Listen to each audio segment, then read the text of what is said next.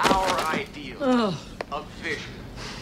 Excuse me. Just survive. You know, you look like your head fell in the cheese dip back in 1957.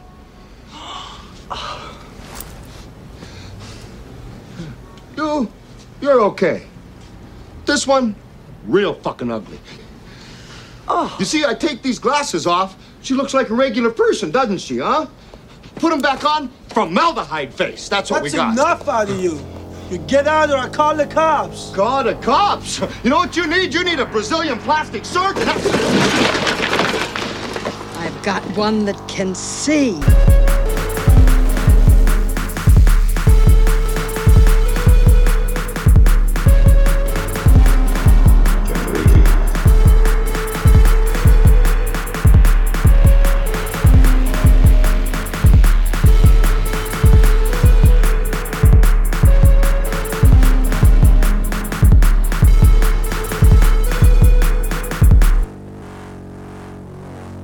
Everybody, welcome to Generation Lost, the show about movies featuring Bryn and also featuring Jeremy. That's right, folks. It's the show with Bryn and Jeremy, and also with Jeremy, and we're watching movies, and we're talking about movies, and we're talking really fast. About Bryn and Jeremy. Bryn and watching Jeremy. Movies. We are talking very fast about movies, and because we have a lot to talk about. There's a lot to cover. There's so much to cover. There's so much to talk about. How are we going to get through it? It's December, and as you all know, Christmas is coming up. The Christmas songs.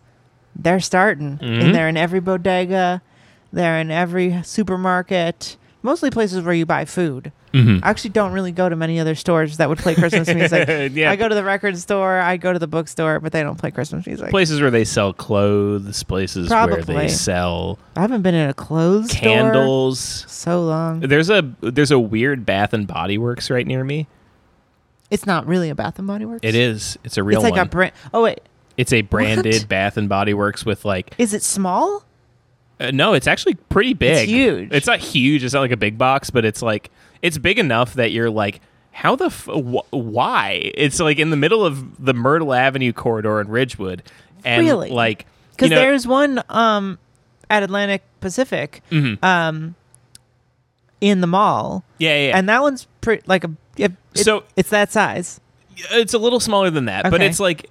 But the for folks at home who aren't from New York, the Myrtle Avenue corridor of Ridgewood it's I'm not going to say it's like bad, but it's all like 99-cent stores and like Bojangles, cheap Popeyes. There's like a Popeyes, there's a Taco Bell, there's like a bunch of cheap clothing stores, there's a bunch of cheap Rainbows, crap stores. Dr. J's and shit. And then in the middle of all of this, for no reason at all, there's just a Bath and Body Works. You gotta smell good. That when you go into it, it just feels like you're at the mall. Yeah. You know, like it's like mirrored walls and like a huge TV screen in the back, and it's like blasting music. It's crazy. Dude, I was crazy on Bath and Body Works when I was in high school. Yeah. Wild. Like I had like a Rubbermaid tub of just soaps and lotions. Yeah, and lotions shit. and sprays and stuff. And you'd be like, am I gonna be like cucumber bitch today?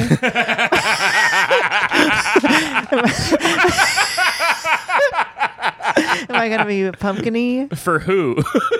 For your mom? I went places. I was in a band.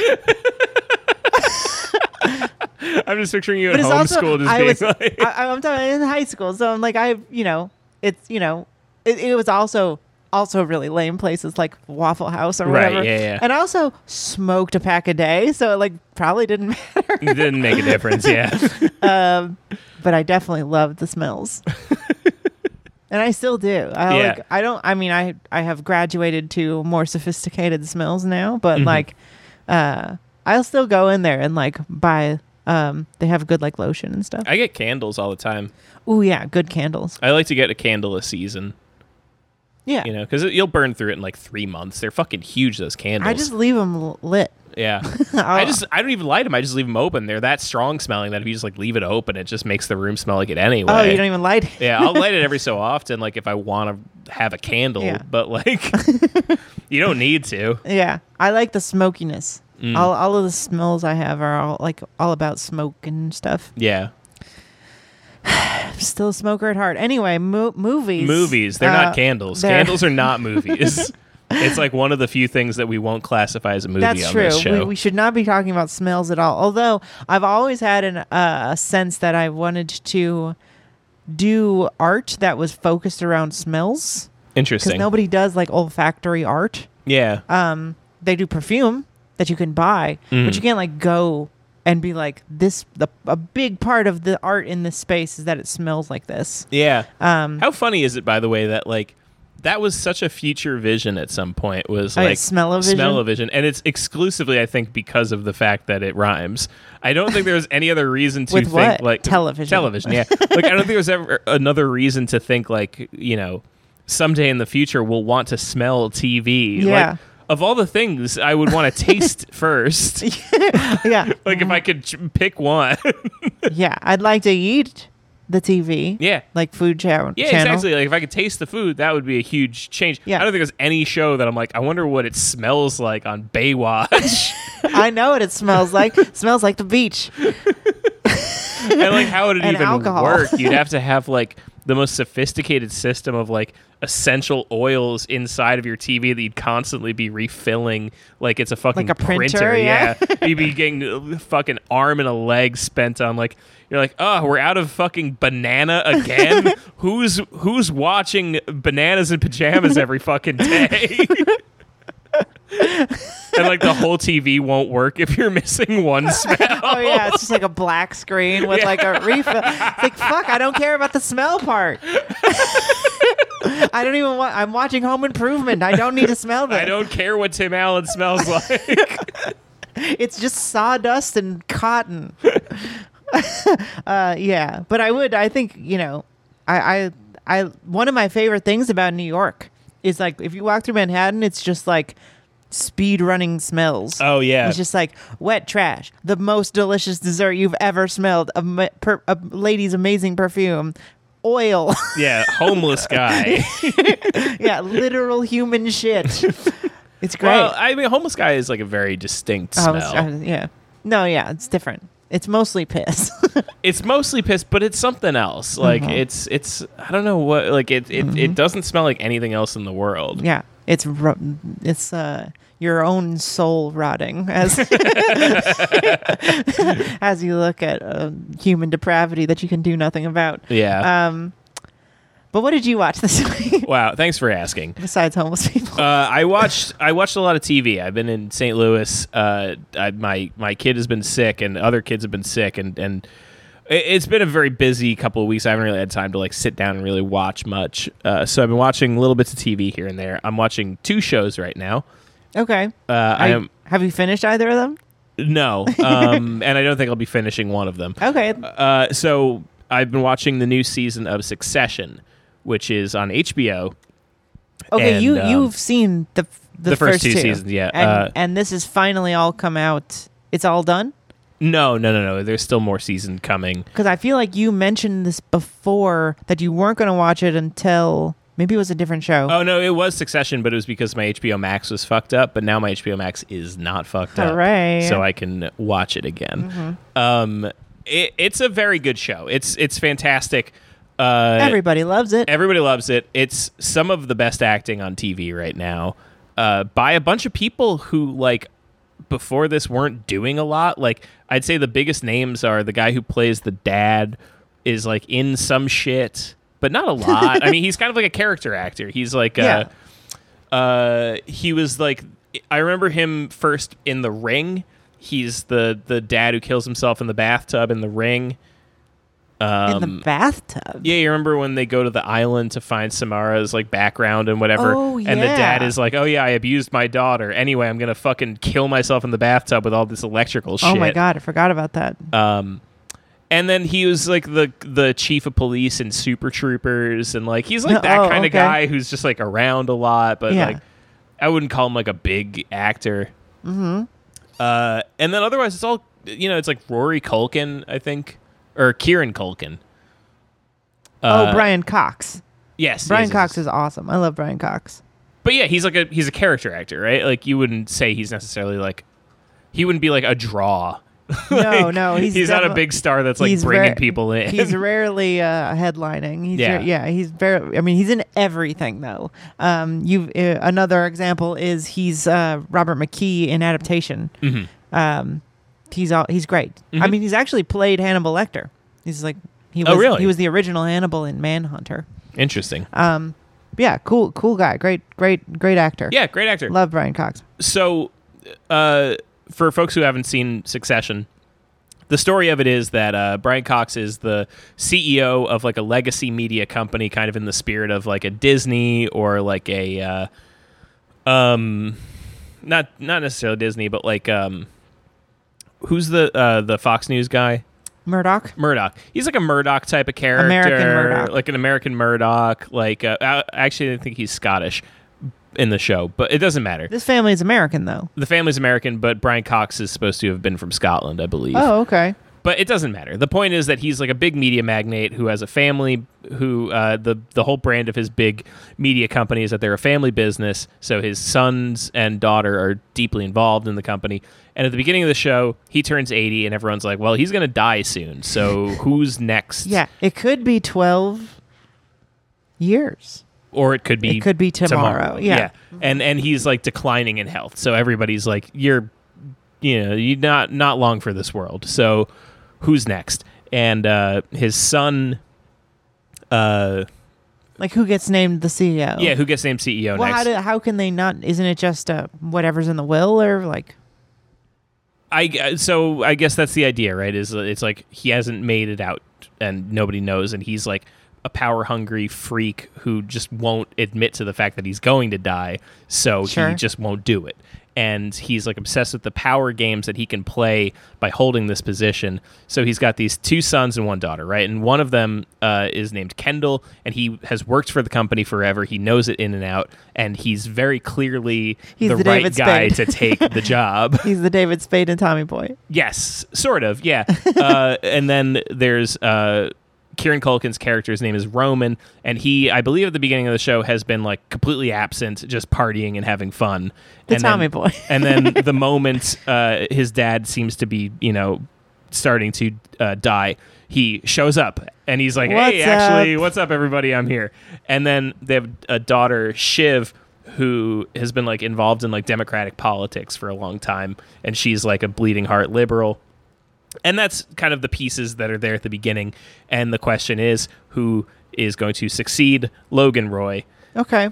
And that's the premise of the show. And they're billionaires and you hate them all. And that's, aside the point, right? It's really interesting because it's the exact same plot as Club de Cuervos, which is a Mexican Netflix show that nobody watched because it's in Spanish. But it's about a guy who owns a big soccer team in Mexico and is ailing, and like his stupid children are like, I'm gonna run the club or whatever. Is it funny? Is it great. Like serious? Is it dramatic? It's like a dark comedy. Nice. I might check that out. It's pretty cool. I mean, if you don't mind reading. Okay. But so that's kind of the premise of the show, and it's largely about like character drama. It's about like it's a very performance-driven show. Like I'm thinking of your response to The Sopranos and how you don't identify with anybody, you don't sympathize with anybody, so it's hard for you to get into it. Yeah. I feel like you'll have the same feeling about Succession because nobody's a good person. Even like there's like a poor cousin who kind of like gets into the family's orbit and he's trying to like leech off of them, and you like him at first because he's funny and bumbly, but even he by now in the show is just like a weasel, and he's like a coward, and he's a piece of shit. Yeah.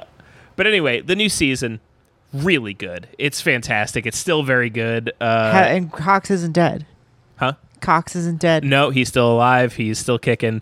What's the big... They're saying like the timeline is like shorter than the amount of time they're making the show, so they're saying it's only been a couple of months in the timeline of the show. But what's the big... conflict, like the overarching season. At the end of the last season, there was a big scandal about like sexual assault that happened on the cruise ship portion of their company. That there's been like the systemic sexual abuse of women on their cruises that's been covered up, and the government wants to know who knew about it, who did the covering up, like how did this all happen? And Logan, the dad, is like, Kendall, you're going to have to fall on this grenade. And he's like, why? Like, you could fall on this grenade. You're the father. You are the CEO. what the fuck, man? Like, you're going to die. Like, you need to hand this company over to somebody. Like, you can't be taking out the only one who knows the company and having me go to jail. Yeah. You know, and he's like, well, it's going to have to be you. And you're like, it's just like a piece of shit move, right? And so at the end of the last season, Kendall goes on TV and he's like, actually, my father knew about everything and fuck off. and that's like the cut to at the end of the season. So then this whole season has been about the betrayal, the blowback of that. So he's like he's the Judas of the family. The siblings turn against him. They're icing him out. The dad is trying to cut him out of the company and whatever. And he is just going through this like wild midlife crisis through this. He has this like crazy 40th birthday party that's just like ridiculous, and then he like thinks about killing himself. It's a very dramatic show. Yeah. Performances off the charts. Everybody is acting their fucking asses off except for Dasha from Red Scare, who's in this season. She plays a social media manager who works for Kendall. Okay. And she sticks out like a sore thumb. She's no good. She's not an actor. I think she thinks she's an actor. She can't act. She's really bad, and it's really noticeable because everybody, even like bit characters on this show, are always like making so much out of their little moments, and like they really are like getting a lot out of their time, their little bit of screen time. And she's just doing nothing. She's not even doing Dasha. She's just doing nothing. Yeah, well, I hope she enjoys her 15 minutes. It's really rough. I mean, is it as funny as White Lotus, or is it more dark? I'd say it's more dark, but the laughs that you get are like it's different. It's different. White Lotus is more outwardly funny, and you are laughing way more. Mm-hmm. Like Succession, when you get a laugh, it's like a laugh that you're cringing through as well. Yeah. Like it's an uncomfortable laugh most of the time. Like it's a really black comedy. Like a good example would be like it's just like weird ways that people talk. You'll be laughing at like the way that Kendall will say something like, "Yeah, let's go full nut," you know, like instead of saying like going crazy or something like that. Like so more Soprano style humor. Yes, I'd say more Sopranos-y. Yeah, these people are such dipshits. Mm-hmm. Okay. Well, that sounds cool. So then the other thing I wanted to tell you about, which I'm not going to finish, and I'll talk very briefly about it, is I watched the first episode of the live-action Cowboy Bebop. Oh. And I will say very little on this because it's funny because there's been a lot of positive responses from people. So that's what I was going to say is I will say it's way better than I thought it was going to be. Really? However, what I thought it was going to be is so low that way better is still not worth it's an expectations thing. Yeah, like my expectations literally could not have been lower. They'd come out the other side of the world if they were any low. They'd be in China. It is still pretty bad, but I'll say the visuals actually look pretty good. Mm-hmm. It actually looks really good a lot of the time in the first episode. I'm not going to speak for the rest of it. The guy who's playing Jet, really good. Oh yeah, love him. He's fantastic. He really he carried me through the first episode. I would have turned it off way sooner. He's really good. Spike, no good. Faye, even worse. Really rough stuff. Spike isn't even charming. He's not charming at all. He's very weird. It doesn't work at all, even a little bit. Faye is just bizarre. And then they're like throwing Vicious in really early, and Vicious is going to be like, it seems like Vicious, they're going to have him as a B plot almost throughout the whole series. Because they don't have faith in themselves to do like the same story, the same style of like, just little single pieces. Mm-hmm. So they have to make it a whole show. Vicious, so stupid, not working at all. Not even a little bit. Yeah. It's just a shame. It's funny because I've read people saying that it's that it does get better, but I'm like, I'm not willing. I'm not going to give the. I'm not willing. The Jet guy, I hope he gets a lot of work. How much better could it get? Could it get better than the original show? Could it get as good? And I don't think so. It can't. It won't. It's just like, it's worth checking out. I would check out I would turn it on. I would watch the first 10 minutes of the first episode, and you've got it. Cool. You've got everything that there is to get from it. You'll say like, oh, look, it actually looks pretty good. And you'll say, wow, Jet, really good Jet. You're doing Jet. Because he's doing the thing like where he's doing the Jet voice, and you're like, this is maybe hinging on just doing an impersonation of Jet. Oh, really? He's just doing the very like stoic.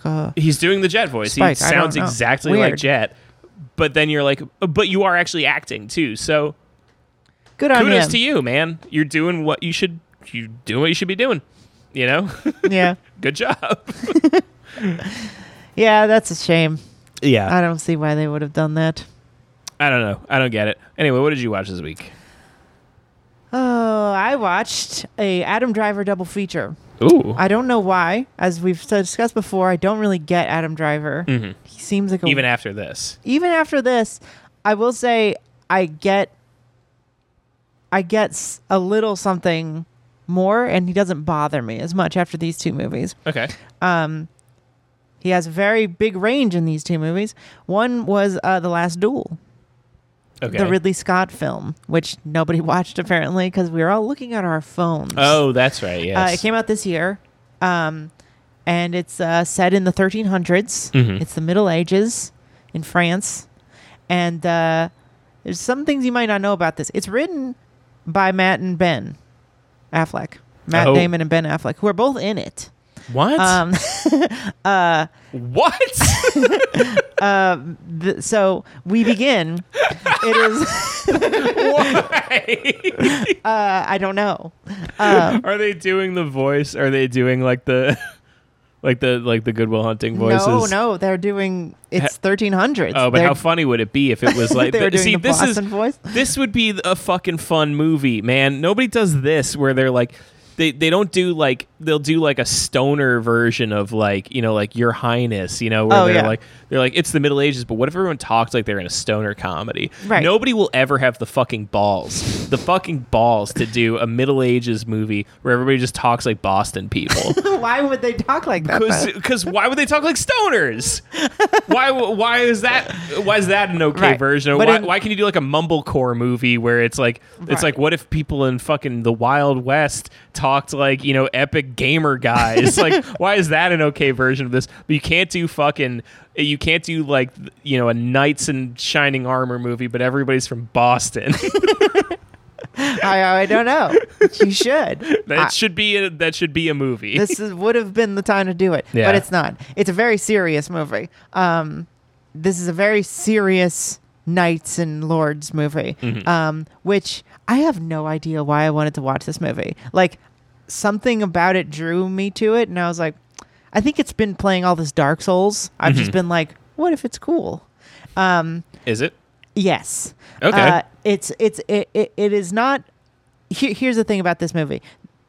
It starts off, Matt Damon has a mullet and just a goatee because he has no mustache. It's a very medieval look. And he's like, I'm a stoic knight and I'm acting very seriously. And me and Adam Driver are pals and I'm getting married to this woman and she's my property, but I love her. It's very like a medieval movie. I was like, this is taking itself very seriously. I was like, what is the hook here? It's moving very fast. Anyway, he comes back from a fight. She gets raped. And she's like, I knew who did it. And so I let them in and they raped me. And he's like, I'm going to fight this motherfucker to a duel. And he like goes to the courts and he's like, the guy, he's pissed off the guy who would normally his like lord or whatever, his lord who he serves. And he's like, I won't give you a trial because I know he didn't do it. You're lying. And he goes to the church. He goes to Paris, rides to Paris, goes to the church, and he throws down his gauntlet. He's like, the rules say I can still challenge this guy to a duel to the death. Then we hard cut to the truth from Adam Driver's perspective. So I was like, oh, it's fucking Rashomon. And it is. And it's then it's like, okay, now you see this whole like rape thing from his perspective, and then you see it from the woman's perspective, and then you see the duel. Okay. So it's like the same story told 3 times, and then Adam Driver and Matt Damon fighting to the death over it. And it's an interesting twist. It's, I will say, very heavy-handed about what it's trying to get at, which is like there can be a lot of perspectives, but like everyone in this movie is treating the woman as like property, basically. And like it's basically screaming at you like the woman's opinion is the real truth or whatever. Right, yeah. Which is like, at first kind of put me off because like the whole point of Rashomon is like, you can't know what the truth is. Like everyone's perspective is different or whatever. Right. But this is like making a totally different point with the same sort of idea. And it doesn't raise to the level of like, wow, I got to go out and tell everybody this movie, but it feels exactly like the kind of movie that would be on TNT in the 90s and you'd flip to it and you'd be like, oh, great. And you just like sit there and watch that movie. It has that vibe. It really feels like something that would have come out in the 90s and like every critic would have been like, cool, and would have made $14 million. You know what I mean? Like, right. You know, just a nice, easy, really just great looking. It looks incredible. Like, I've never been one for like knights in shining armor or whatever, but it like there's lots of cool like just we're gonna look overhead at Paris in 1300 and you're just going through all the rocks and like cool terrain stuff. Interesting. Just very realistic. Also Ben Affleck plays like this swishy lord who like has a blonde hair guy and he's just amazing for some reason. All right. It doesn't make any sense. Everything about it seems like it would be stupid, but it's like this nice little like put together thing, little commentary on, you know, the whole Me Too thing, I guess. And it's nice. It's a pretty cool movie. It's definitely easy, goes down easy, I'd say, except there's like graphic rape in it. Goes down easy. It does. I liked it. What was your other? The other thing I watched was The Report. Oh, that was the one that I told you about. Did you watch that? The one where he's the he's Dan Jones at the CIA torture report. Yeah. What'd you think? You like it? I liked it. It is. I was saying on the bonus that I have this weird thing about like bushy-tailed lanyard dicks who are just like, I'm here to make a change in politics, and I'm like gonna follow the rules, and that guy just getting fucking crushed by the deep state is my favorite genre. Like, I love watching that genre. And this is a pretty good entry. It's not as good as The Mauritanian, which I think I talked about on the show. Maybe. It's like Jodie Foster, and it goes... She's also she's a lawyer for one of the guys in Guantanamo Bay and is revealing a lot of this stuff around the same time. It's a very similar movie, and I think better than this movie. But, you know, All the President's Men, any sort of like people who are like, oh, yeah, we trust the government, slowly like learning the details and sort of becoming a maniac. Like he literally has in this movie like the Charlie Day on the wall with the red yarn stuff. And like he just becomes a crazy person because they're making him crazy. Yeah. And I love it. It's great. And Adam Driver is really good. He's very good. He's a very good actor. He's a good actor. In The Last Duel, he plays like a tall, like long-haired, goateed, like D'Artagnan motherfucker, where he's just like slaying pussy all over town, and everyone's looking at him like he's so handsome. And I'm just like, is he though? I mean, I know that's always the tough sell with him is him being like hot or handsome or whatever. But like, I gotta say, he's got so much range. Like the amount of stuff that you can see him in and being good in. Like he's very funny and stuff. He's very charming and stuff. He's good at what he does. This is sort of the reason I wanted to talk about both of them is because like I don't have much to say about either of these. These are movies that I put on and just like they breezed right through me. I was like, cool, 3, 4, 3.5 stars or whatever. Like nice.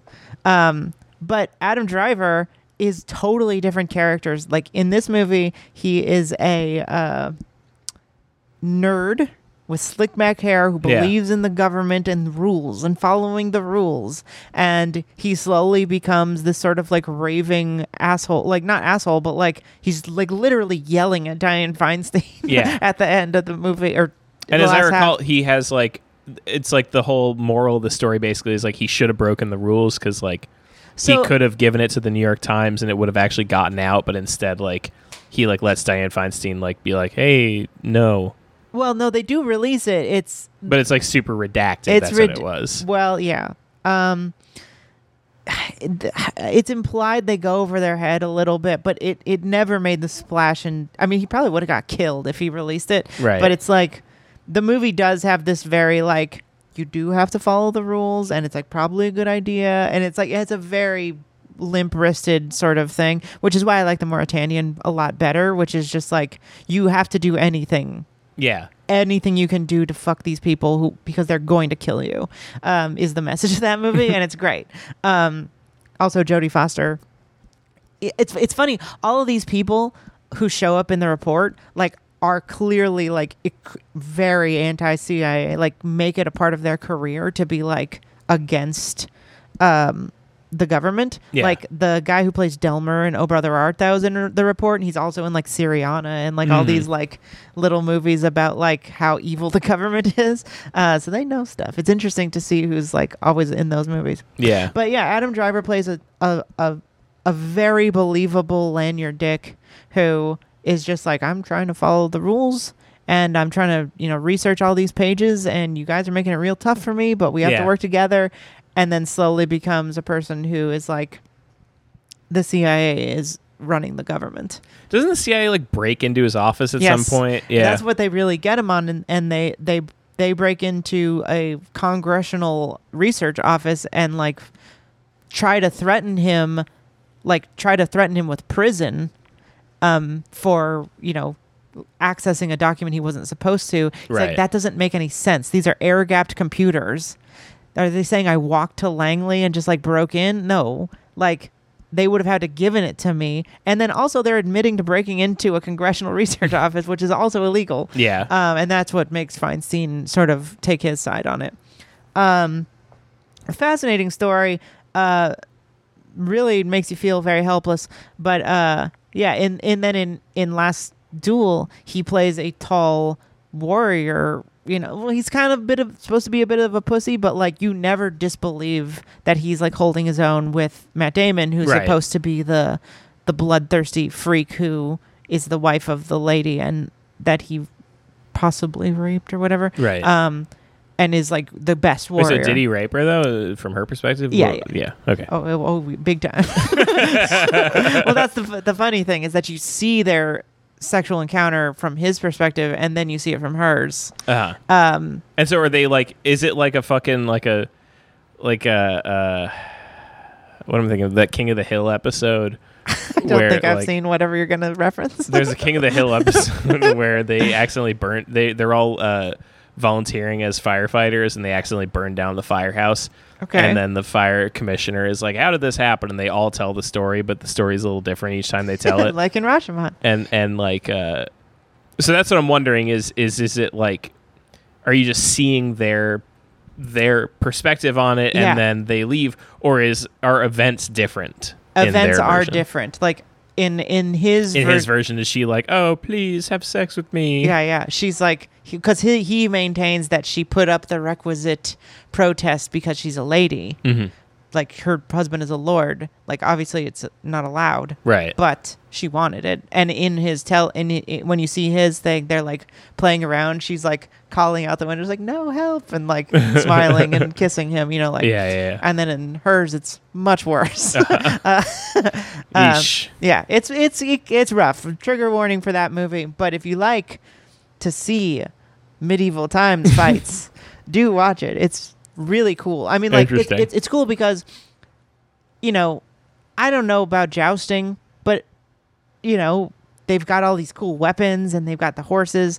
So I was like, maybe it'll be cool. And they imbue it with so much drama of like that last duel being like, well, what's going to happen? Because like her life is in danger if one of them doesn't win. And you're just like to the end, like not knowing who's going to win and like what that's going to mean for her either way. Yeah. Was it you who I was talking to about medieval times and like the people who work there? Yeah. We were talking about it 2 weeks ago before you left. About like how shitty that job is? Yeah. Yeah.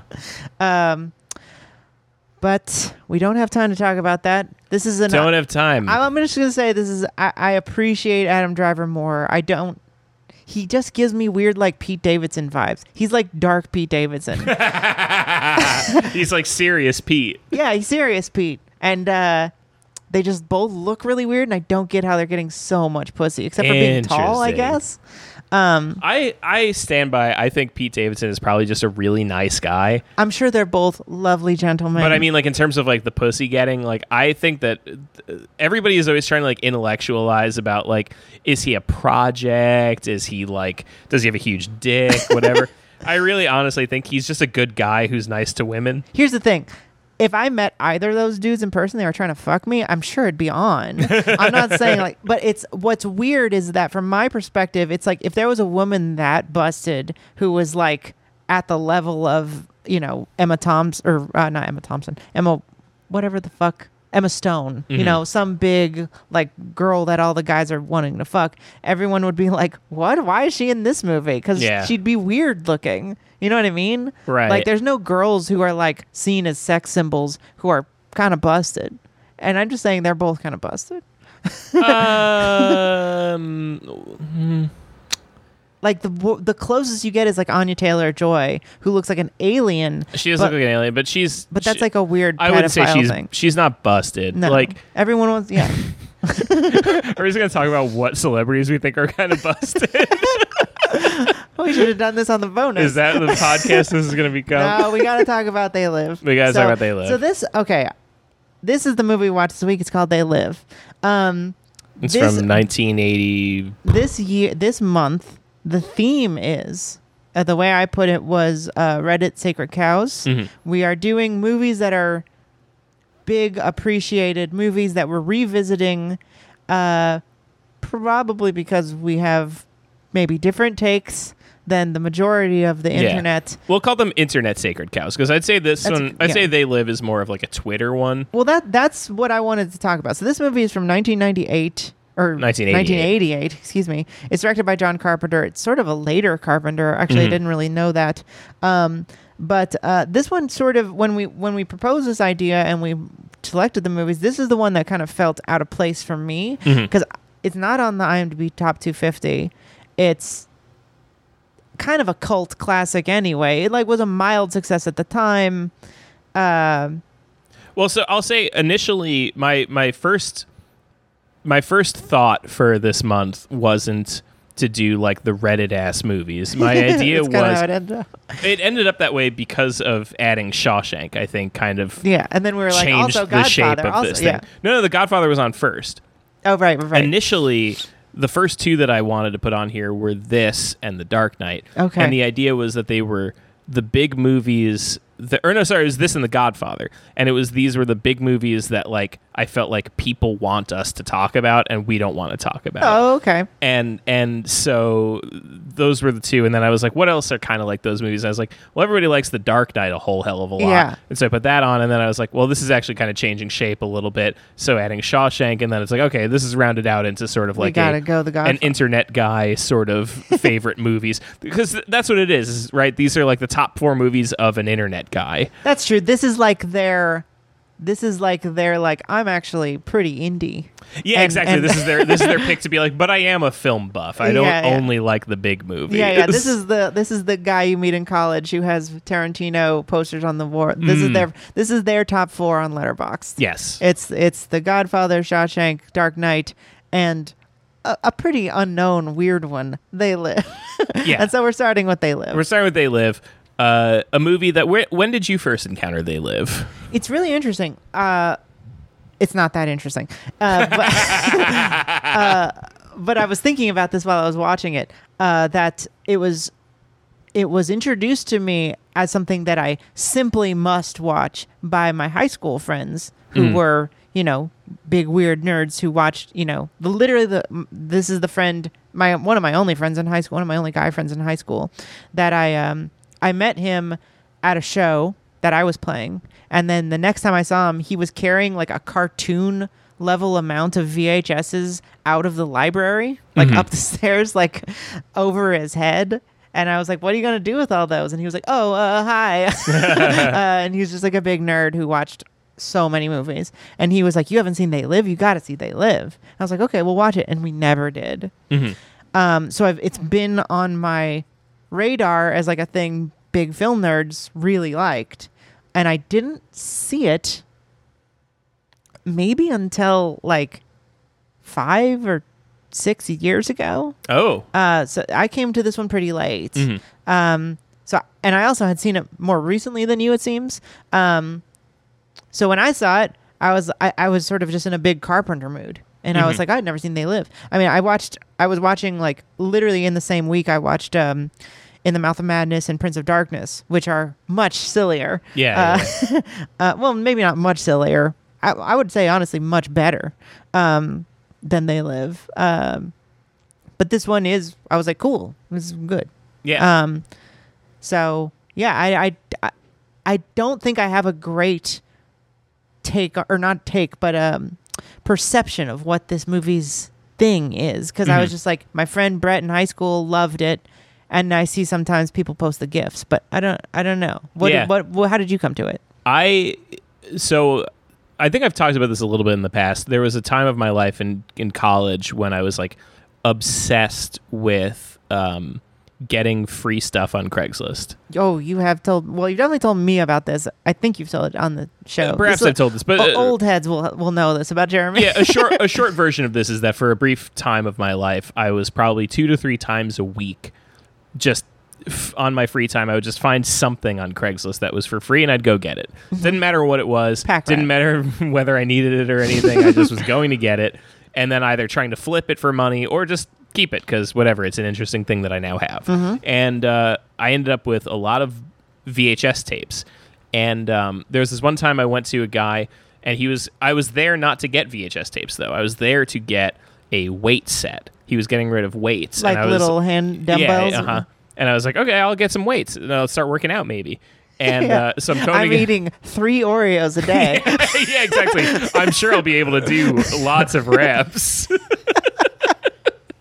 So I go to this guy's house to go get his weights, and he's like, I'm moving, so I'm getting rid of a bunch of stuff, and I'm like, cha-ching, let's see what else you got. I'll take it all. And so what I ended up leaving there with was his weights, a potted plant, and about like 7 to 12 VHS tapes of stuff that I'd never heard of before. Okay. And it was like just like weird, like one of them was like Muscle Beach Party. One of them was like some sort of like tiki monster thing. Like just like weird, like obscure tapes. He was like a rockabilly guy. Yes, absolutely. Some sort of a rockabilly guy, at least in his past.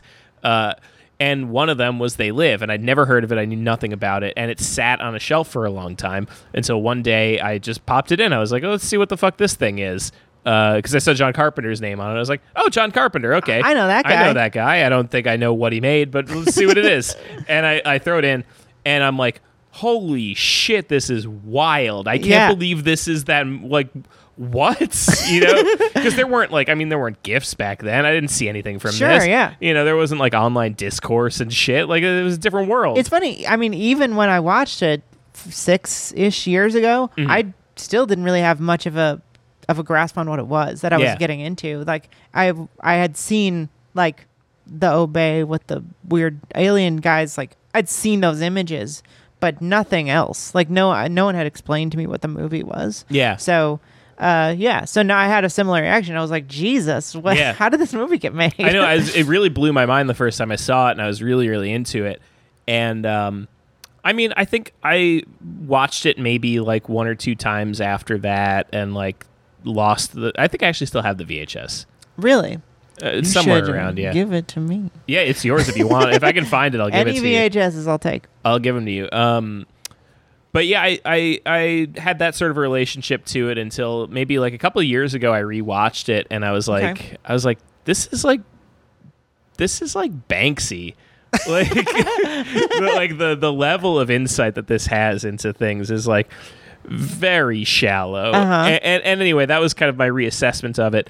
And then that was around the time of like the first Bernie Sanders campaign and the sudden inflow of new leftists into my life, and all of them seem to think that They Live is this like epic tome that like it's this like wonderful movie that like I don't know. It just seems like it's like a leftist Twitter irony bro classic. Yeah, I'm sure. And last year there was that article where somebody was like, "The aliens are Jews," and then all of our friends were all.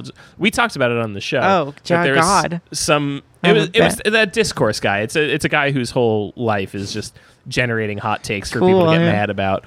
But he said something about how like we need to contend with the anti-Semitism if they live, and and then when all you say of it that way, I these, remember, all of the Twitter people were all, the usual suspects were all just like, actually, you're a fucking idiot. You're stupid. Here's a picture of a pig. Do you have shitting or whatever? Brain worms?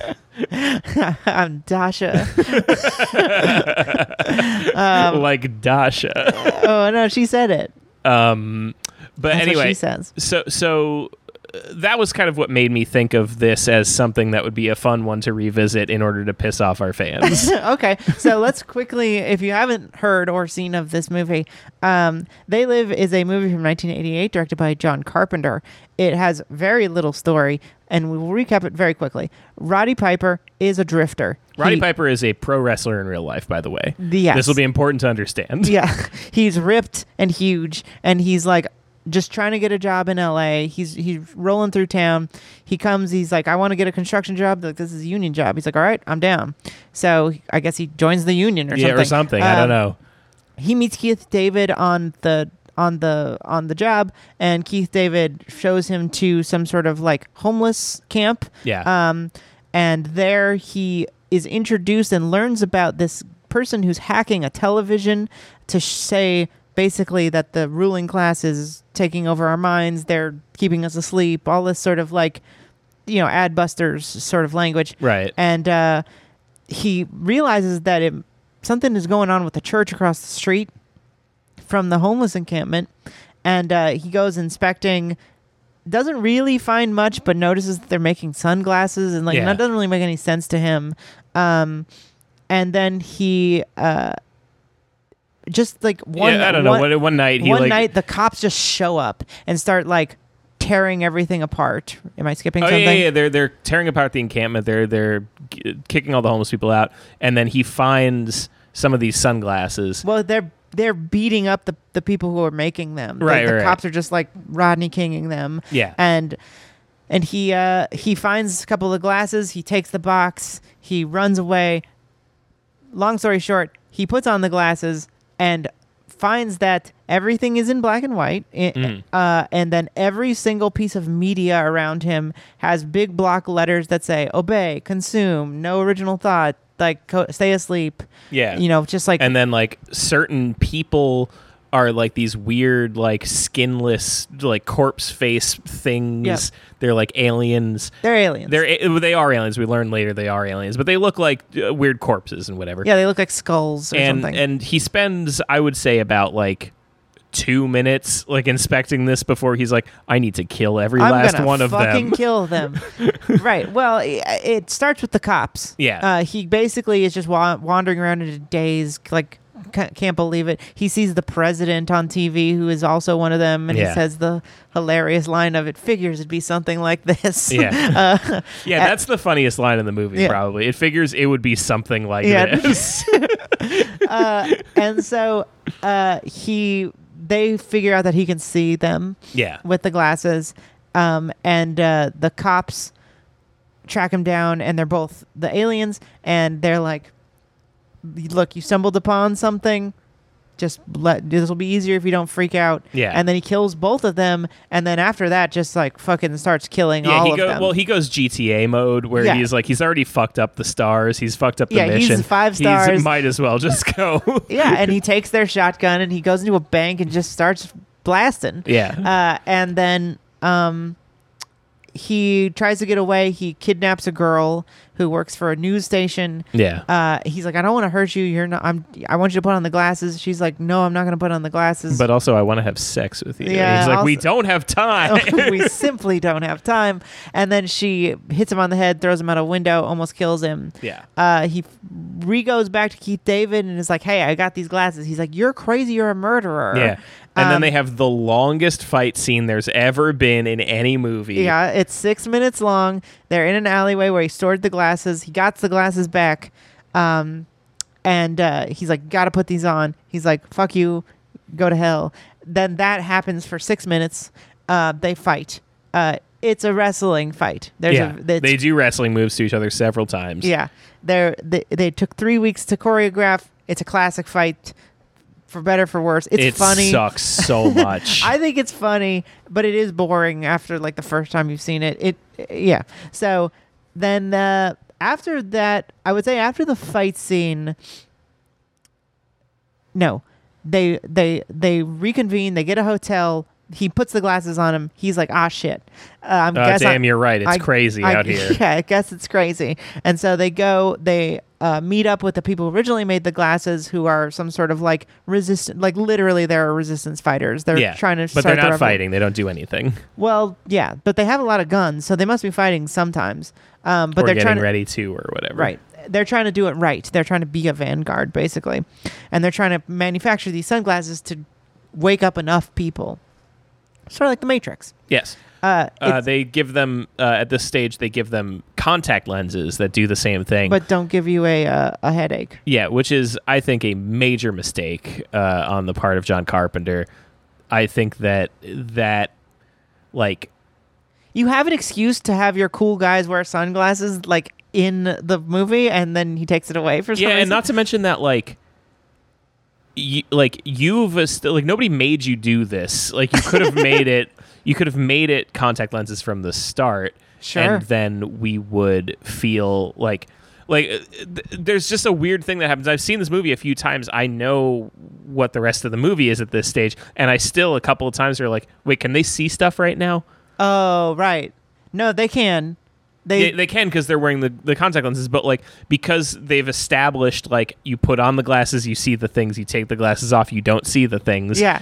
Now that they don't have the glasses on anymore, you're like, it just is like it just doesn't work as well. Absolutely. Like, it's much better when you can have like, especially because the visual effect is really cool when they take it on and off, and you're like you're handcuffing yourself by not letting yourself do the cool thing anymore. You have to imagine that it was like, we can't do this whole elaborate, like it would just be too expensive to do it that elaborate. Must be, yeah. But you're right. It's like there's no story reason that would happen. It would be much better if they had sunglasses for the rest of the movie, because the truth is that basically so it turns out, the cops find their space immediately. They all get, massacred, and they escape. They go into a portal. Doesn't matter why. They get into a portal that takes them to like the mothership area, which is just a news station. Yeah, with also a banquet hall in it for some reason. Yeah, it's like a big, I guess I'm imagining like a skyscraper that has a lot of stuff in it. Mm-hmm. And they're trying to get to the roof, which is where the mother dream thing that keeps everybody... It's a big antenna that like makes all this shit happen. Right, because in the fiction of the movie, literally everything is in black and white. And it's not that... Because what's fun about the movie is that the glasses function as like ideology glasses, where you're like... So this is what I wanted to... So just to finish the thing off, it's like, who cares? It doesn't matter. He gets up to the roof. There's the antenna up there. The lady's a traitor, kills the one guy. Roddy Piper blows up the antenna. The whole world can now see everything. They both die. Everyone dies. Roddy and Frank both die, but they blow up the thing. Everyone can see, and we end on like a funny little pretty funny cutscene of a lady realizing she's fucking an alien. Yes. So this is what I wanted to talk about, right? Is like the metaphor of the movie, and whether or not it's actually even a metaphor, or is John Carpenter just a dum-dum? And because you're right that like there is this interpretation that I feel like is the preeminent one, which is the sunglasses are ideology. They allow you to see the world for what it really is.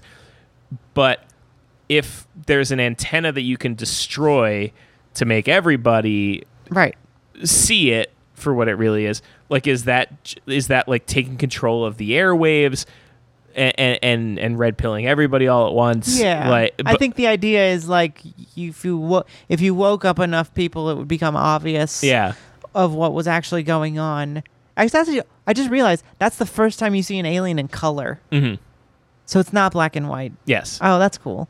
All right. It is cool, but then and so that makes it so it's like the black and white is just an effect of the sunglasses. Yeah. I will say, visually striking movie. Yeah. Very cool. I love the way that the obey things look and whatever. Before we get into the ideology of the movie, as a movie, what do you think of this movie? Not good. No good. I think it's okay. I think it's serviceable. It's fun, but like Because it suffers from a lot of very bad acting. Not just on the part of, I think Roddy Piper is pretty lousy. I think his friend is pretty lousy. I think the girlfriend is pretty lousy. I think Keith David's great. I think they're pretty much all okay at best. Roddy's bad. Awful background acting. Something I noticed this time watching, nobody ever reacts to a gunshot. They only react to seeing a gun. Everybody reacts to seeing a gun. When he walks into a room, everyone's like, oh my God, a guy with a gun. But if he shoots it outside the door, you'll see people there's literally when he shoots the two cops in the alleyway, you're seeing people walking past behind them. Yeah, it's pretty low budget. It's just, it's lousy in that regard. The world building itself is really inconsistent and weird. Something I noticed this time around is so if in the reality of the aliens, they know that the posters all say obey, right? Yeah. And they see it that way. So yeah, the first scene where he puts on the sunglasses, he's reading the fucking newspaper. What is he buying a newspaper for? I think they can. I was thinking about that too. I think they must be able to see the other stuff too if they want. They're in control of this whole thing, right? I don't know why they would want to read that. Why would they want to read it if the purpose of the point of the metaphor is the purpose of the newspaper is to tell you to obey? Right. What are they reading the fucking I guess they have to behave like normal people or something. Yeah. For me, I think, and maybe it's because I've watched it for the first time sooner than you, but the first hour of the movie is a great time. Mm-hmm. I think watching Roddy come into, sort of figure out all this stuff about he's poor and then there's a homeless encampment and the intrigue of who are the hackers and why is that happening. All that stuff really works for me. It's very well directed. Mm-hmm. I agree that Roddy's not a good actor, but he has this sort of realistic thing about him where it just seems like he's a poor guy who is just ripped and probably was in the military. Keith David, I think, is always great. He has a certain affect, but he's always like that. He's the same way in The Thing. He's the same way in Requiem for a Dream. But yeah, everyone else is also awful. I agree. But as sort of 80s sci-fi go, it's not bad and it looks great. And sort of, if you've never heard or seen the movie, it's fascinating what's happening. It's very inventive and it's interesting. As soon as they go through the portal and go into really, I would say after the fight, if you don't like the fight, before the fight, but after the fight, the movie goes way downhill. Yeah, because it's really just drags. It really doesn't know what to do until the sort of the climax of the movie, and they try to do this thing where it's and then there's a revolution, but they don't really have time or money to flesh out what that would mean or look like. I think if it was made now, it would be a network of people who know, and it would just be the Matrix, right? Yeah. They would do cut down the tall poppies on the radio and whatever, and everybody would be oh, it's time. Right. And they had to have their own sort of pirate system and internet or whatever. Yeah. And, but they just don't really have the money or time or care, I guess, to do that. And then they try to fill it out with and then the humans do know. And this is the part, ideologically, I do there is humans that know that they're aliens, but don't care because they're going to get money off of it. So this is something I wanted to talk about is the who's an alien, who's not.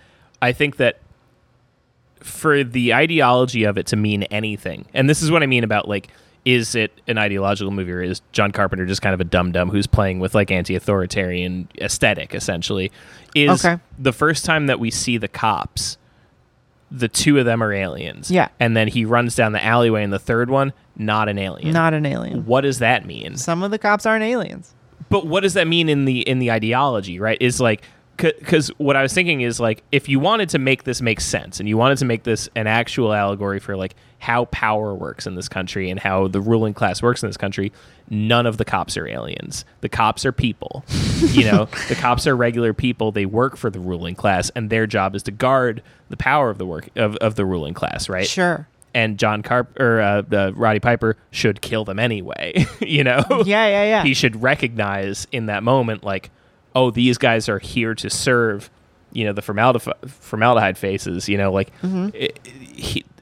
It just doesn't make sense that like if your allegory is that these are the people who control your mind, these are the people who run the media and the government and like who micromanage your everyday life to make you marry and reproduce by showing you a sign that says it or whatever. Like the cops are not that, right? I think for me, this movie makes the most sense as the metaphor being that the aliens are the algorithm. Mm-hmm. Like the aliens are the inhuman system that exists around us. Right. That has infected everything and is everything. And it's like capitalism is a concept and like a brain disease that infects people, and we're all kind of slaves to it. And the people who benefit off of it have made that decision for themselves and also deserve to get killed. Mm-hmm. Like the lady at the end, and then also the guy at the end. But Roddy is like still like, I'm gonna spare them for most of the time until the girl. Until he's like, wait a minute, fuck you. Yeah, you killed my friend. And I think the people he's flipping off at the end aren't aliens either. And that takes him a while to realize. And I think in a way you could sort of look at it as, it's making a pretty sophisticated point about like, it's not just the people who are different than you. It's everyone who serves the ends of the people in charge. Mm. And he doesn't have that consciousness at the beginning, but then by the end does realize the entire thing. That's all well and good. I just mean, just on a technical level, on a John Carpenter level, the cops shouldn't be aliens, right? If you're making this an allegory or they should all be, it should either be they're all aliens or they're all not aliens. Mm-hmm. Like, it doesn't make sense. Like, you're doing like good cops. Like, what is it? Well, I don't think he's saying that. I mean, because they're all lockstep serving the aliens. I mean, they're all trying to get him. I think he's just saying like some cops are rich then? Like, what? Like, maybe it's like they all have to like, sometimes they have to be there to like guide, like who's like, some of them are in charge of the cops and some of them are on the force and some of them, I don't know. Yeah. It's interesting that his choice was like, it can be anybody. Yeah. And it doesn't necessarily have to be somebody in a specific position.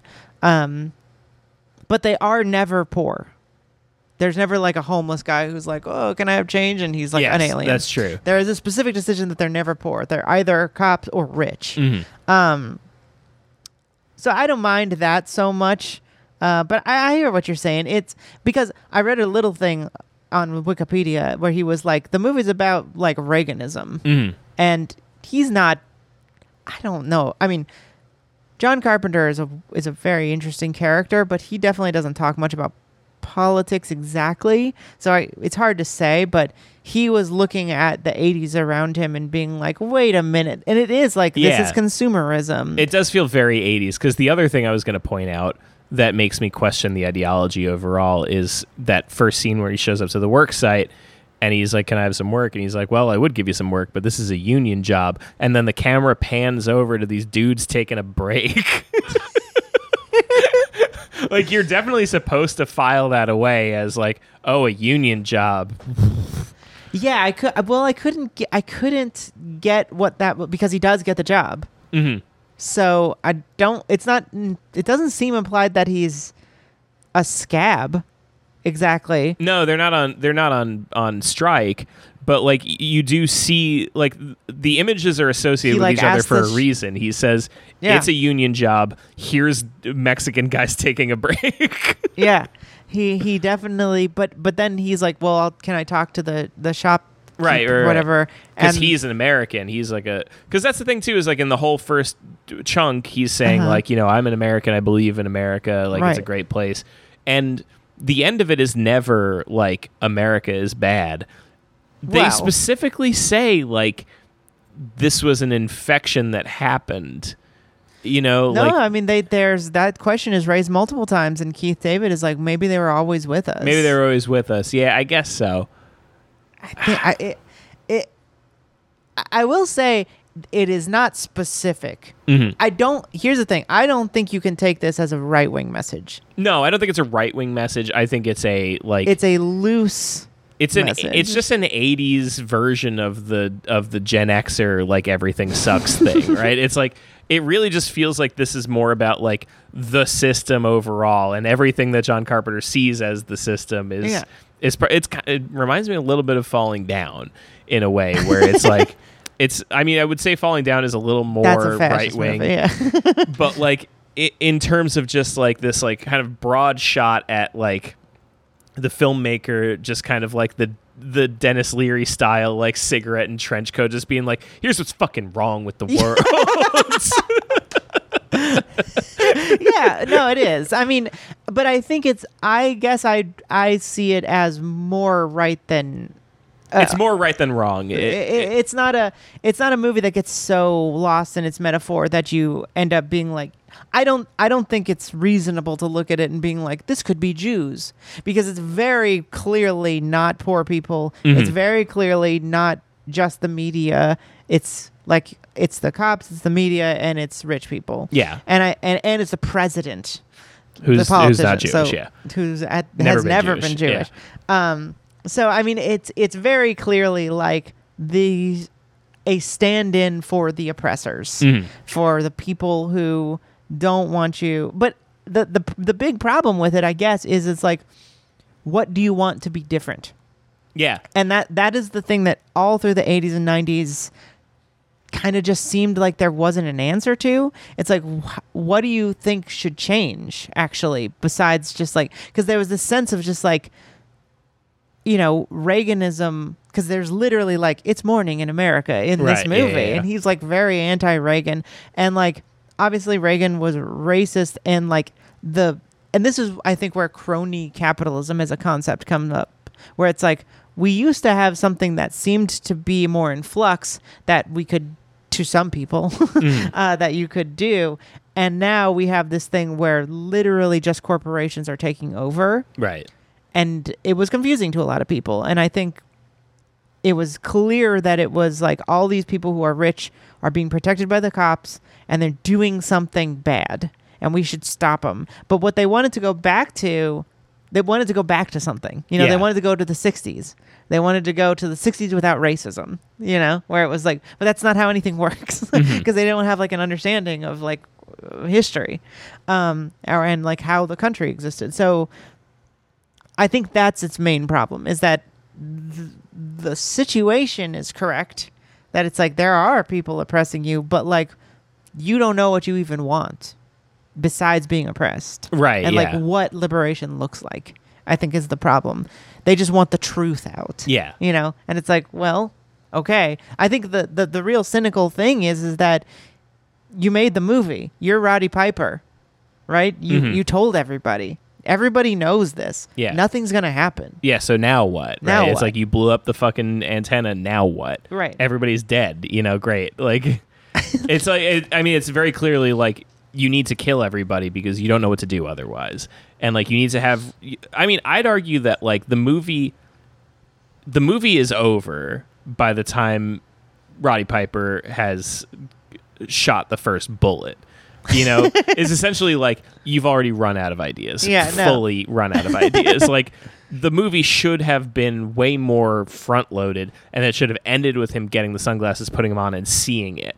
And that would have been an interesting way to end the movie. Sure. Yeah. I think it's funny. Once he starts like going off and murdering people and whatever, it's like you don't like you didn't set this up very well. Like it's like his motivation couldn't be less clear. He goes 0 to 100 instantly, saying like weird catchphrases and shit. Like, oh yeah, when he says the sort of famous line, I have come here to chew bubble gum and kick ass. Right.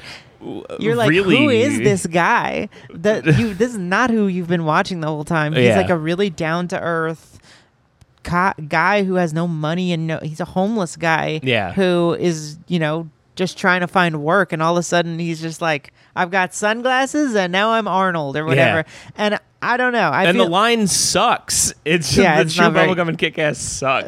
The way he delivers it sucks. He's also not a gum guy. There's never been gum. Yeah. and I'm just gonna say it rhythmically. It should be Kick-Ass and Chew Bubblegum. That's absolutely true. Why are you saying Chew Bubblegum first? Why would you be here to chew bubblegum and kick ass? What do you mean you're here to chew bubblegum? No, he's here to kick ass. Would you announce that? Would you show up and say, I'm here to chew bubblegum? Yeah, it doesn't work rhythmically. You're right. Bad line. And it's funny because I think the tone of this movie, for some reason, is supposed to be there's like moments of brevity where I do think that the fight is supposed to be funny in places. Like he literally says sorry. Sure, yeah. And that's funny. When he almost hits him with a 2x4. Yeah. I think it's a funny movie in places, but it's like doesn't need to be funny. And it's like it would be much more interesting if you thought it a little further through and like I would love for someone, I mean it would never be able to get made, but like I would love for someone who had like an actual ideology besides America is being taken over by corporations. Because this is the thing, is that the movie proposes that our country has been taken over by oppressors. Maybe it was always like that, but it's really bad now, and we should do something about that. And that's true, especially in the 80s.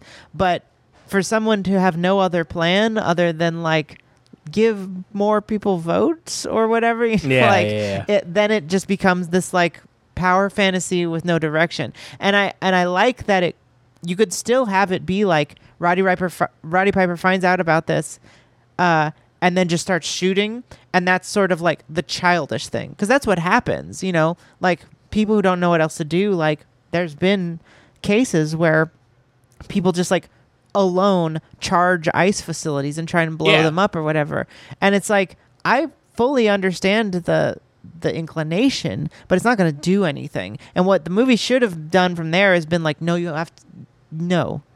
have to, because it kind of goes there. He goes and meets up with the revolutionaries or whatever. Right. But then there's nothing happens with that. They don't really have a plan anymore. They're frustrated. You're just as frustrated as he is.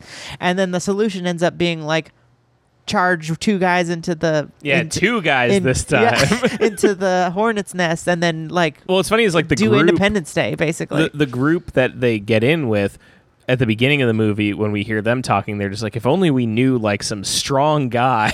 Yeah. We just need two hunks who can hold all these guns. Look at all these guns we have. We need really strong guys to get involved with us because we're all old. They're so old, all of them. It's true. And so it's like, I think it takes the wrong, once you get there, it's the wrong message. Yeah. Which is like, I mean, I kind of forgive it though, for like, if you want to make a power fantasy about like, ending the ruling class, like I don't care, go for it. But like, it's ideologically, metaphorically, it doesn't make much sense to be like, actually, if you just have a couple of guys go in and blow up the mainframe, then capitalism will be over or whatever. Right? Yeah.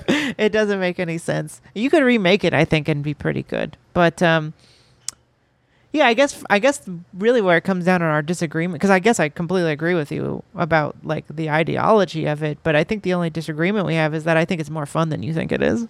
Yeah, I think that's fair. I think that it's a fun time overall. Like, I don't think, and it's a brisk movie. It's very short. 1:30. It's very short, and honestly, it feels like it's stretching even to get to the full 90 minutes. And that's why it just drags so hard in the end, where it's like, wait, is this fight just padding? It is, because there's also like at the beginning, there's like a whole sequence of him like walking from the train to get to the work site.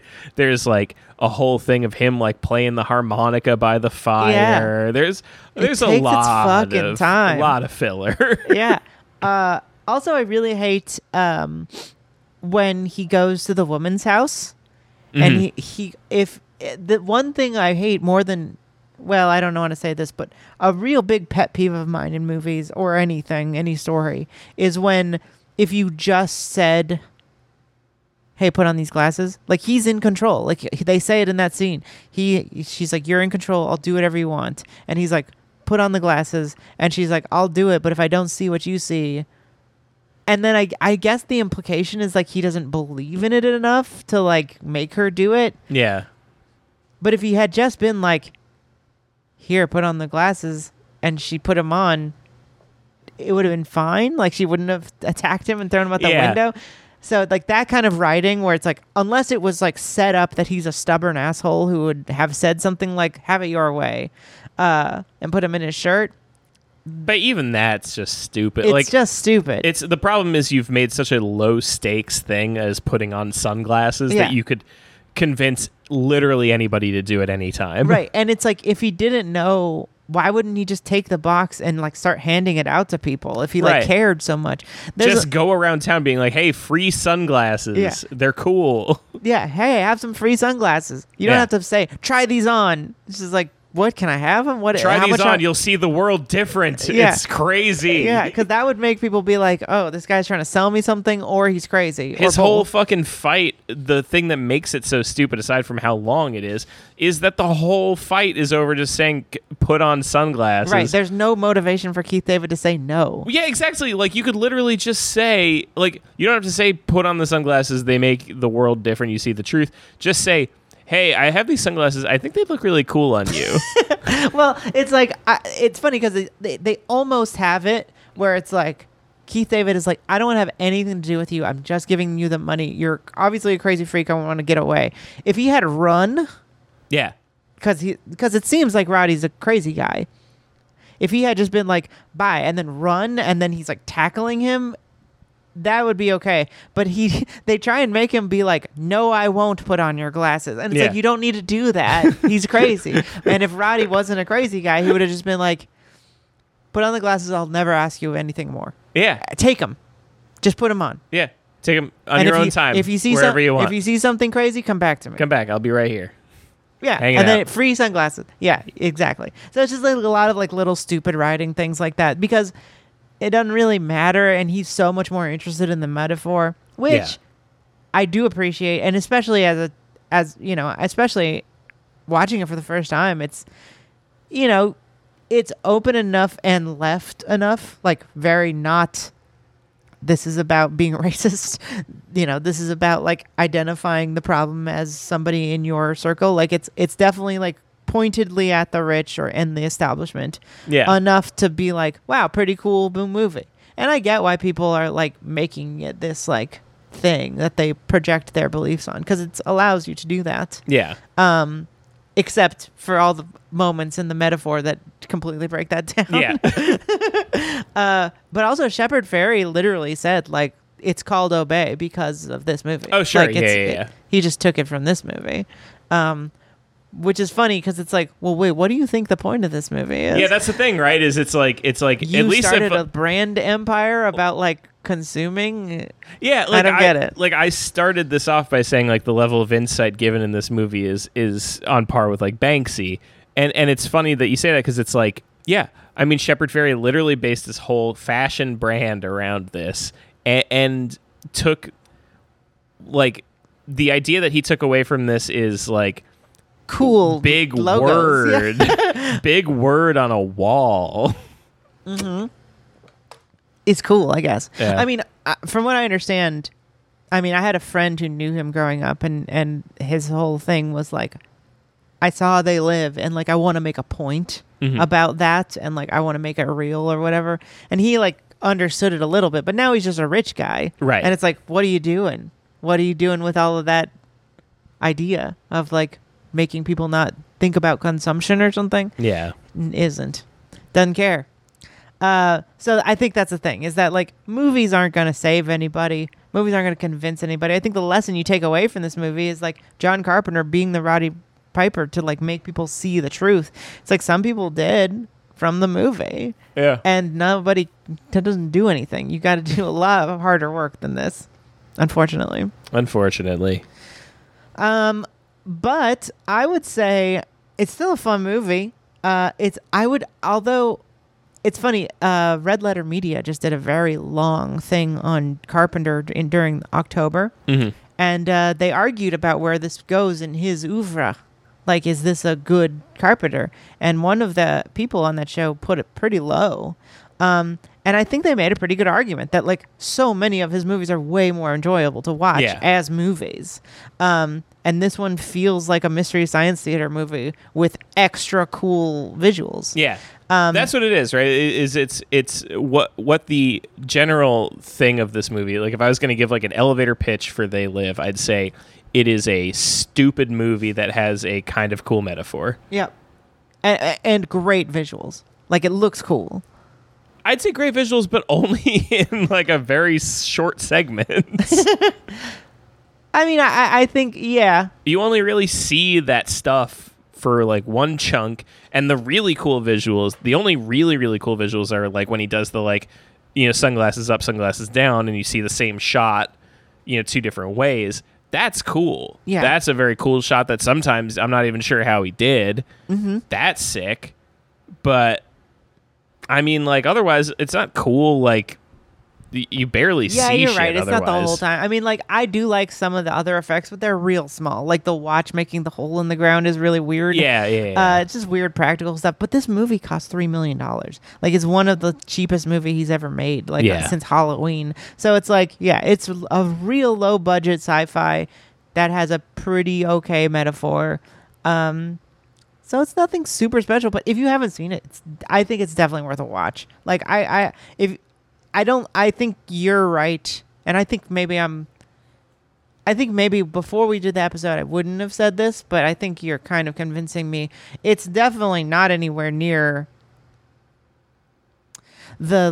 as beloved. It's more beloved than it needs to be, I think. Yes. Because it's a cool thing, and I think the thing is it has this fucking whatever allure it has that came over Shepard Fairey, is that it just fucking looks cool in a couple of places, and people are like, yeah, that's awesome. Yeah, you remember the little bits that look cool, and you don't remember like the endless time that they spend on Roddy Piper fucking playing the harmonica and shit, and watching the TVs of the homeless people. Yeah. I mean, but that part I still like. I just really don't like when they finally get to the spaceship or the building, the mother load or whatever. Yeah. And that shit looks awful. Like, that stuff looks a lot like, it looks like what they're making fun of in Austin Powers. You know? Like, it's just like gray walls and just hallways, and then like at the end the big beacon looks like it's from the 50s or whatever. It's so stupid.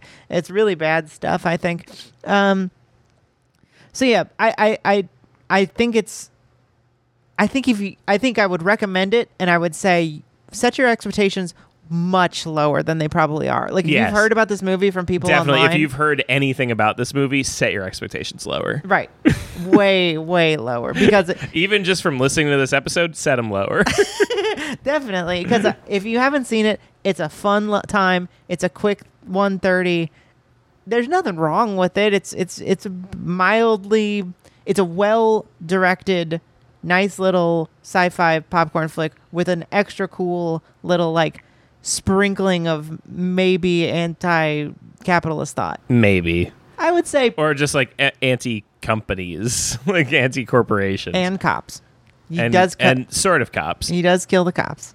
He lets some of them go. That's true. We shouldn't have let that guy go. Shouldn't have let him go. But I feel like it's hard to imagine what it is if not capitalism. I guess it's anti-Reagan. Yeah. But it's hard not to see it as anti-capitalism now, at least.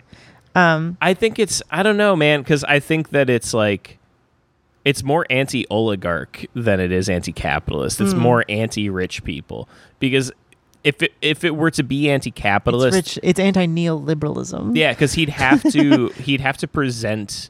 I even think neoliberalism isn't right, because he'd have to present some sort of an alternative. That's right. He'd have to present avoids doing anything else at all. All he presents to you is these people control us and that's bad. Right. That's all it is, really. There's nothing about like I'm poor because they're rich. I think I think that's there.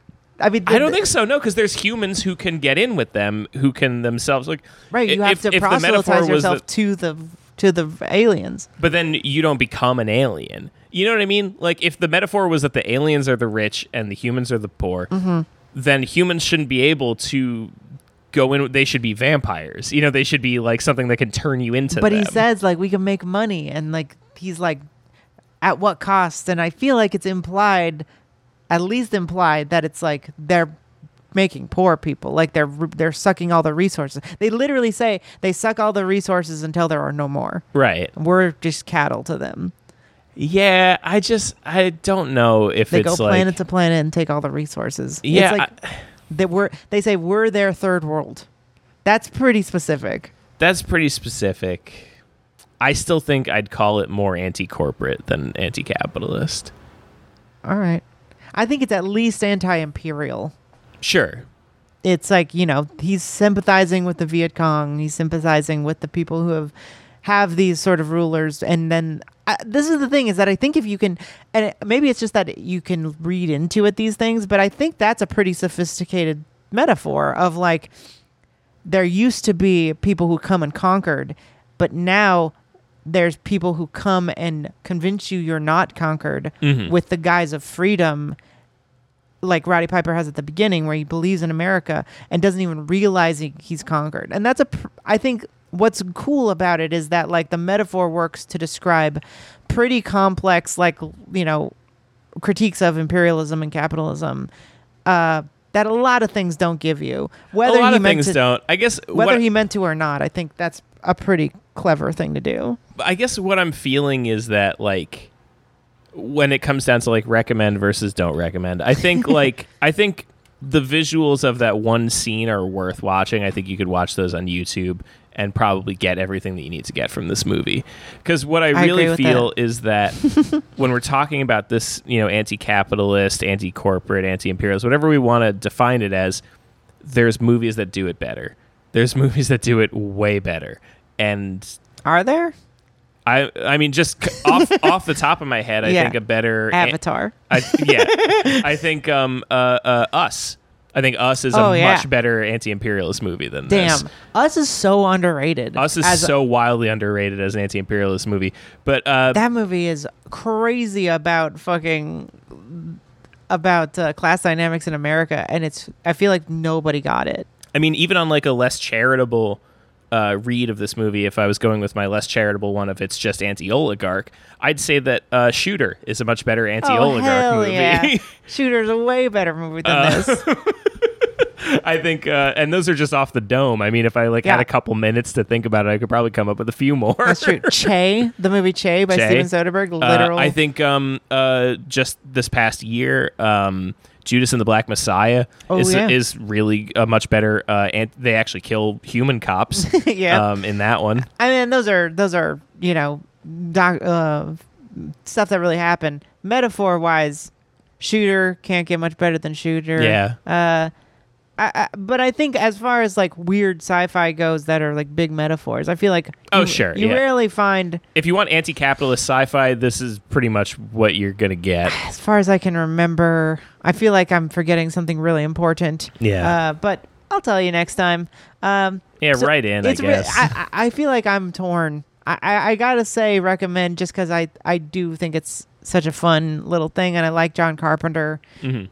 I don't hate it. I definitely enjoy watching it. I've seen it at least twice now. This is the second time I watch it. Yeah. And I was like, yeah, it's fine. I'm enjoying having it on. It's just nothing special as a movie. It's not even close to the best Carpenter. It's not getting into my IMDb 250. Absolutely not. So, but I guess it's definitely a real. You know what movie this feels like a star thing. Like I'd have to give it like a 2.5 or 3. Yeah. I realized today that what we could have swapped this out for if we wanted to do like the Reddit Sacred Cows. Okay. And this just reminded me for some reason, is the movie Chef with Jon Favreau. Never seen that. It's not a big movie. It's definitely not on the IMDb 250. But I realized today, because I was looking for movie news for the bonus, and I realized that I think just about every week on Reddit, when I do the top this week, there'll be some sort of a post where it's somebody saying, like, Chef is such a wholesome movie. What? It's like, I can't believe what a feel-good movie Chef is. I've never heard of this movie. It's like beloved among like Reddit losers. Really? Yeah. That's so bizarre. Well, we're not doing Chef. Not But doing hey, it. We already did this. Put it on the January list Yeah, or maybe. something. We'll see. Have you seen it? Yeah, I've seen it. Oh, okay. Well, I've never seen it. It's all right. All right. Well, that's They Live, everybody. That's They Live. Sorry if you love it so much, but I think we're right. I'm not sorry. I think we're right. I'm not sorry. Yeah, me neither. Thanks so much for listening. This has been Generation Loss, the show about movies with Bryn and Jeremy. If you'd like to hear more of our show, you can go to patreon.com/generationloss. And there you will find all of the bonus episodes we've ever done, which are generally about the movie news, sometimes about big topics and genres, or otherwise interesting concepts we've had. You also get Discord benefits where you can hang out with all the other patrons, and you can see the movie that we will be talking about on Monday's episode, the Sunday before, which is a nice little feature. Otherwise, I'm not posting for the month of December, so you don't feel like you need to follow me on Twitter. No post-December. No post-December. I am just using DMs, and it's... Oh, that's what it is. DM December. My brain is so clean. It would be no post-November, DM December. Yeah, but yeah, you can follow us at Gen Lost Pod. What? No post what? If you did no post Yeah. post December doesn't have like a ring. Right. It's a DM. It's DM December. Yeah. Feel free to DM me. I will answer. No you. post November would be good. Don't DM me, actually. I don't care, actually. Is that all? That's all we usually say, That's right? it, yeah. Okay. Jeremy Thunder, whatever. Oh, yeah. Kinematography, Jeremy Thunder. And we see you next time. See you next time. Bye.